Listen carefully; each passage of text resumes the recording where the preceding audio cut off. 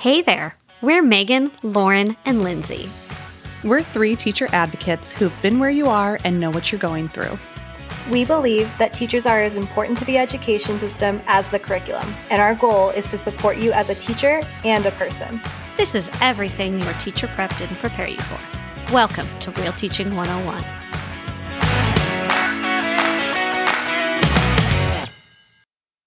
Hello, friends out there in podcast world. My name is Lauren. There is Megan over here. Hello, Megan.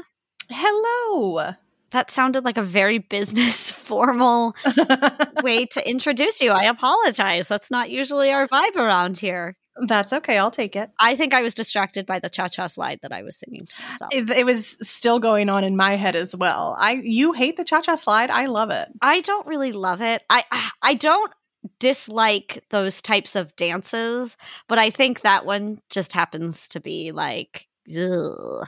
You know, which is one that I really like that nobody has ever heard of, and the only reason I know it is because it was in that movie Hairspray. Okay, you're giving me a look. I know the movie Hairspray. Okay, it's called The Madison, and I guess it was from like the 1960s, but it's one of these styles of dances. But in the John Waters Hairspray, not the Good Morning Baltimore Hairspray. Right. When that song is in both, by the way, isn't it? No, I think it's just the musical. Because Hairspray, the movie, doesn't have like music in it? It has music, but it's not a musical. I am confused. With Ricki Lake. And yes. That's not a musical? There's not singing in that? No, they don't sing. Really? Yeah. It has music that they dance to, but they don't sing or dance. They don't dance in Hairspray. Well, they dance, but they don't choreograph dance to words that they sing a musical. Okay, I need to see this stat. Any whoozleby, tell me what is the Madison? It's called the Madison, and it's it starts with a basic step called the Madison, where you like go a step forward, and then you like zigzag your foot, and then you do 2 steps forward and 2 steps back, and then you do these other things like you do like a hook shot, and you have to like take 2 steps up, flip around to a hook shot, and then you come back, and then there's at the end, towards the end, you do like a Jackie Gleason style thing, and away we go. It's super cute. Okay. Do you want to take your headphones off and stand up and show me the whole thing? I can't do the whole thing, but I will demonstrate for you how to do it. Okay. I would love that very much. It's very, very adorable. I like it very much. And it's one of these call and response style things. And I've been trying to teach myself how to do it because I was trying to get more steps in my life. And so I did, you're going to laugh at this. I pulled up on YouTube Richard Simmons' Sweatin' to the Oldies. Oh, I'm not going to laugh at that. And I did some Sweatin' to the Oldies, which I did not sweat as much as I would have liked to have hoped, but I appreciated everything that Richard Simmons brought to the table. He's a national treasure. Whatever happened to him? I think he's like stays inside his house. Oh. Well, that's a different topic for a different day. Yes. Anyhow, that took me into wanting to do the Madison because I liked Hairspray and I liked the scene from Hairspray. And now we're up to date on dancing. So really, we need to put some music on, FaceTime, and then just dance together. And it'll be our own sweating to the pop. Oldies. Oldies. Still sweating to the oldies. Do anything. Exactly. Mm-hmm. Yeah. Okay, I'm in. This is a copyright. Nobody can steal this idea. Right. If you would like to join the Sweatin' to the Pop Punk Oldies dance party, you just let us know. We'll happily invite you, and we'll just get our group For on. sure. Absolutely. Well, on that note, let's actually talk about what we're going to talk about today, which is student participation ideas. Yes. And I'm sure you've been there where you ask a question to the class and you get the same 3 kids who raise their hand. And you're like, I love that you want to talk, but there's like 19 other people in this room who I have not heard from. So we're going to talk about ideas that you can do to hear from those other, quote, 19 people. So you only have 22 kids in your class? Thereabouts, yeah. I'm sorry. I'm sorry. I work in a school where that can happen. My largest class ever was at the school that you and I taught in together, and it was 36. That was my largest class too when they got up it's probably the same class. I know it was the same class, and they were freaking loud, and there was a lot of them. I know. They were endearing, but yes, loud. Right. But I know I've totally been in the 36 class and It's a lot of bodies in one room. In which case maybe I do only want to hear from the 3 kids. But I know what you mean. That is a struggle to get some friends to participate for sure. Right. So there's the good old-fashioned tactic of popsicle sticks or the equivalent of that. Did you ever use those? Yes. You know what I did do that I liked very much during virtual learning? So there was a period where we were allowed to be, we as the teachers, allowed to be in the classroom. And then I had like an A group and a B group. So I only had 15 kids on the screen at once because it was hard with the little ones. I was teaching first grade to have 30 small children.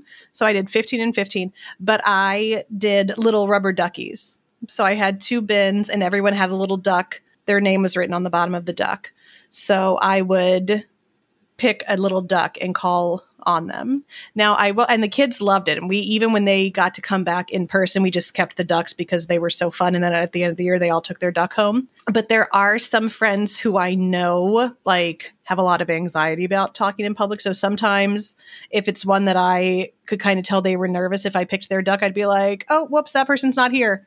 And then like grabbing that kind of thing, because I do think that's the downside to those popsicle stick kind of things. I was just going to say that's the one reason I've disliked using them is I could imagine myself being like, don't pick my stick. Don't pick my stick. I don't want to hear it. So on one hand, they're great for kind of cold calling and certain things, or I've used them in like as a way to group, like you're going to be a group. Which I like more, but I have used it in cold calling. And I know that that's one of those, they're called equity sticks now. And I'm like, I don't know if I totally feel that way when I have a lot of anxiety and I might not know the answer. I guess it's equitable in the sense of everyone is getting the same time to, talk and share, or the chance, I guess. It's not like the one kid who always raises their hand. But like, I mean, as the teacher, you can kind of control that too. Like just because little Johnny raises his hand every time, like you don't have to call on him. Right. And I would say things like, okay, somebody who has not read for us yet this morning, or somebody who hasn't answered, and I'll like preface that. And then they know that I'm going to call on someone.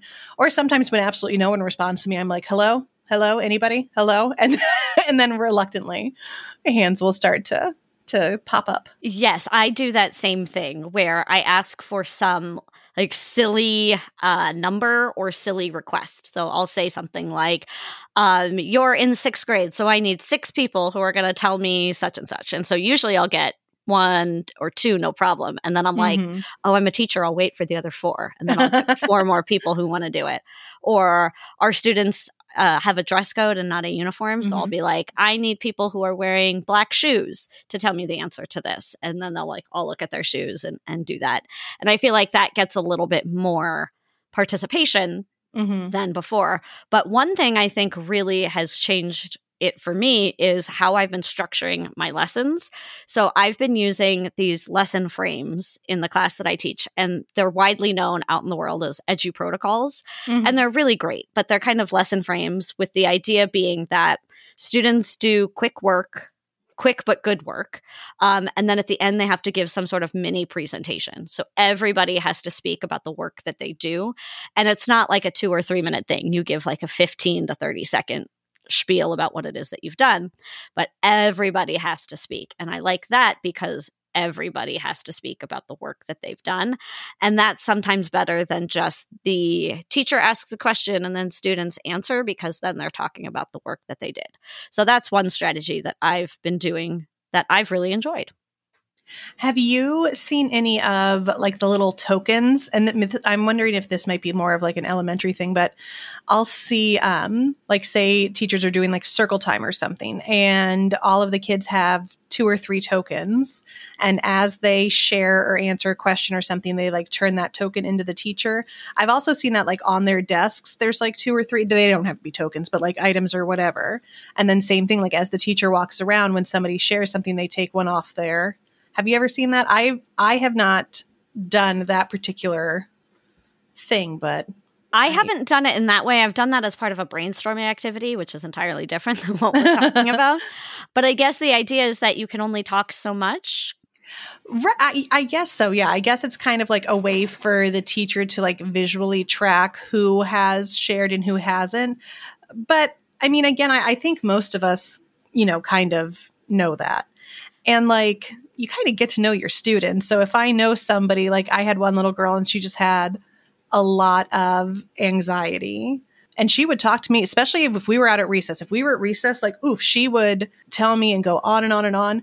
But man, if I was going to ask her to come up to, and I just wouldn't, like she'd come over during small group reading, perfectly fine, had no problem. She'd read to me if it was like me and 2 other people. But I did not ever call her out in front of everybody like that, just because like she'd really get like worked up. And I get that. Like I was definitely the kid who was like counting how many paragraphs, you know what I mean? Like as you go reading around the room, like, okay, which of these is going to be mine? Let me read it in advance. Now, what do you do? Or do you have a strategy? I do. I'll give you that bit here. Okay. When you get a kid that says, I don't know, like if you do a cold call or you're trying to invite somebody to speak and then you get the like, I don't know, which in my experience can mean they don't know, or 2, they're trying to get out of answering the question. I feel like sometimes it's usually the latter of I just want you to go away from me. So what do you do in those situations? I think that also depends on how, what you know about your students. Like if it's an I don't know because I haven't been paying attention and I kind of have an attitude, that's different than an I don't know because this is kind of the subject that I struggle in and I might really not know. I feel like one thing I would do is like, well, let's see if there's a friend who can help you. And like with the little kids, like sometimes I'd even let them call on somebody else. Or I'm like, oh, if you're not sure, that's okay. Why don't you call on a friend and see if they can help you? And then the little one's like, oh my gosh, everyone wants to help. So then like every hand shoots up and then that student gets to call on the person and then like they're beaming because that, for little ones is like super exciting. So I guess that would be kind of like my default. Okay, cool. Yeah. The one that I do is actually a strategy I learned from somebody else. I don't even remember where or who it was, but was called no opt-out. So the idea is that you don't let them get away with saying, I don't know. So I would be like, oh, that's okay that you don't know. I'm going to call on 3 other people and then I'll come back to you. And I'll call on 3 other people and then come back to them. Nice. Or I'll say, okay, I'm going to call on 2 other people and then I want you to tell me back what they said. So that they're still saying something. They have to be accountable to something, but it's not like, why don't you know the answer? But a way to make sure that you're at least having them participate in some way. And I've even done it where I come back to them and they're still like, I don't know. And I'll say like, that's okay. Let's chat after class. We don't have to have this whole conversation here. And I'll either be like, hey, you seemed really hesitant about answering this question, or can you repeat back to me some of the things that you heard? I really want to make sure that you're with us when we're doing it. And usually after that, I don't have much of a problem when I call on them again. But it's that ones where it's like really that heavy anxiety of like, I really just don't want to be here. But I don't want to make kids feel like they always have to have it right. But I also don't want them to just be like skirting under the radar where I don't love that. No, I'm with you. That's a good idea though. Cause also like, I mean, if they truly didn't know, they could very well be learning it in that moment from like, the classmates around them. I have a student right now who I'm thinking of as we're talking about this. And one thing we've been doing is when it comes to any type of oral presentation or that kind of thing, she just does it one-on-one with the teacher. And like all of those teachers have been like super great about it. And like I did tell her, I'm like, there's other ways to demonstrate understanding. It does not always, have to be just you standing up in front of the class and saying this. Like if you're willing to work hard, do the work, try your best, we will absolutely work on our end to find ways where you can, demonstrate your understanding to us kind of thing. And that's worked out well for her. The other thing that we've been talking about is that we've been doing a lot of this verbally in our discussion today, but it's also possible to do it in writing, things like gallery walks and responding to people as you go and you can write out your words. It's still the same kind of idea as long as people are participating and sharing their ideas. I think is really what we're trying to get to. The last one that I have is a really simple one. And it also helps to build relationships at the same time. And that's like an attendance question in the morning. So that way you're asking something non-academic. What's your favorite type of donut? How do you eat your ice cream? What made you smile over the weekend? But something that you then hear from every person at least once, and then you learn something about them in the process. That's what I love so much about doing back and forth journals with any of my classes. And with the little ones, I would do it probably once a week just because, it would take me that long to write back to everybody, when there were 36 of them. But where sometimes I would pick a topic or like a sentence starter. Other times I would just let them journal about like whatever they wanted to write about. But that was always kind of like a neat little peek inside of, especially the ones who were quiet and might not be so like forthcoming otherwise. And then it was nice to and then I would write back to that, like I would write a message back to them and we would just kind of go back and forth like that. But yeah, I very much did like that practice as well. And so I think it's really about intention. If you want to hear from your students and you want to make sure that you hear from all of the voices, there's lots of different strategies that you can pull from to make that happen. And you end up having a more robust class, sometimes a more loud class because suddenly you've got everybody talking. But I feel like in that type of environment, people then feel like they belong and they feel like they're heard. And that's an important element to have in a really rigorous classroom. There you go. I love that. I'm sure that there's like a ton of other ideas people have out there. So, I would love to hear ideas. If anybody wants to email us, if you have different ways that you encourage participation, maybe for those who are more reluctant to do so, you can email us, realteaching101@gmail.com. We can share those on Instagram or something. Yes. Give us your ideas. We'll post them on all of the places. All right, friends. Well, this was fun in true prep period fashion. I hope you either got to get a drink of water or go to the bathroom, but God knows you did not get to do both. I hope there wasn't a line at the copy machine. I hope you didn't have to waste your prep period doing, responding to only one email or having a conference with a parent. I hope you got to do something that somehow was relaxing while you did not have 22 if you're Lauren or 30 plus children if you're me in the classroom with you. We will talk to you in a couple weeks. Before you leave us today, know that you're appreciated and we know you're doing everything you can. Let's stay in touch. Follow us on Instagram or Twitter at RealTeaching101 or email us at realteaching101@gmail.com. This podcast is produced by Ambitious Ed. Thanks for listening today, and we'll see you next class.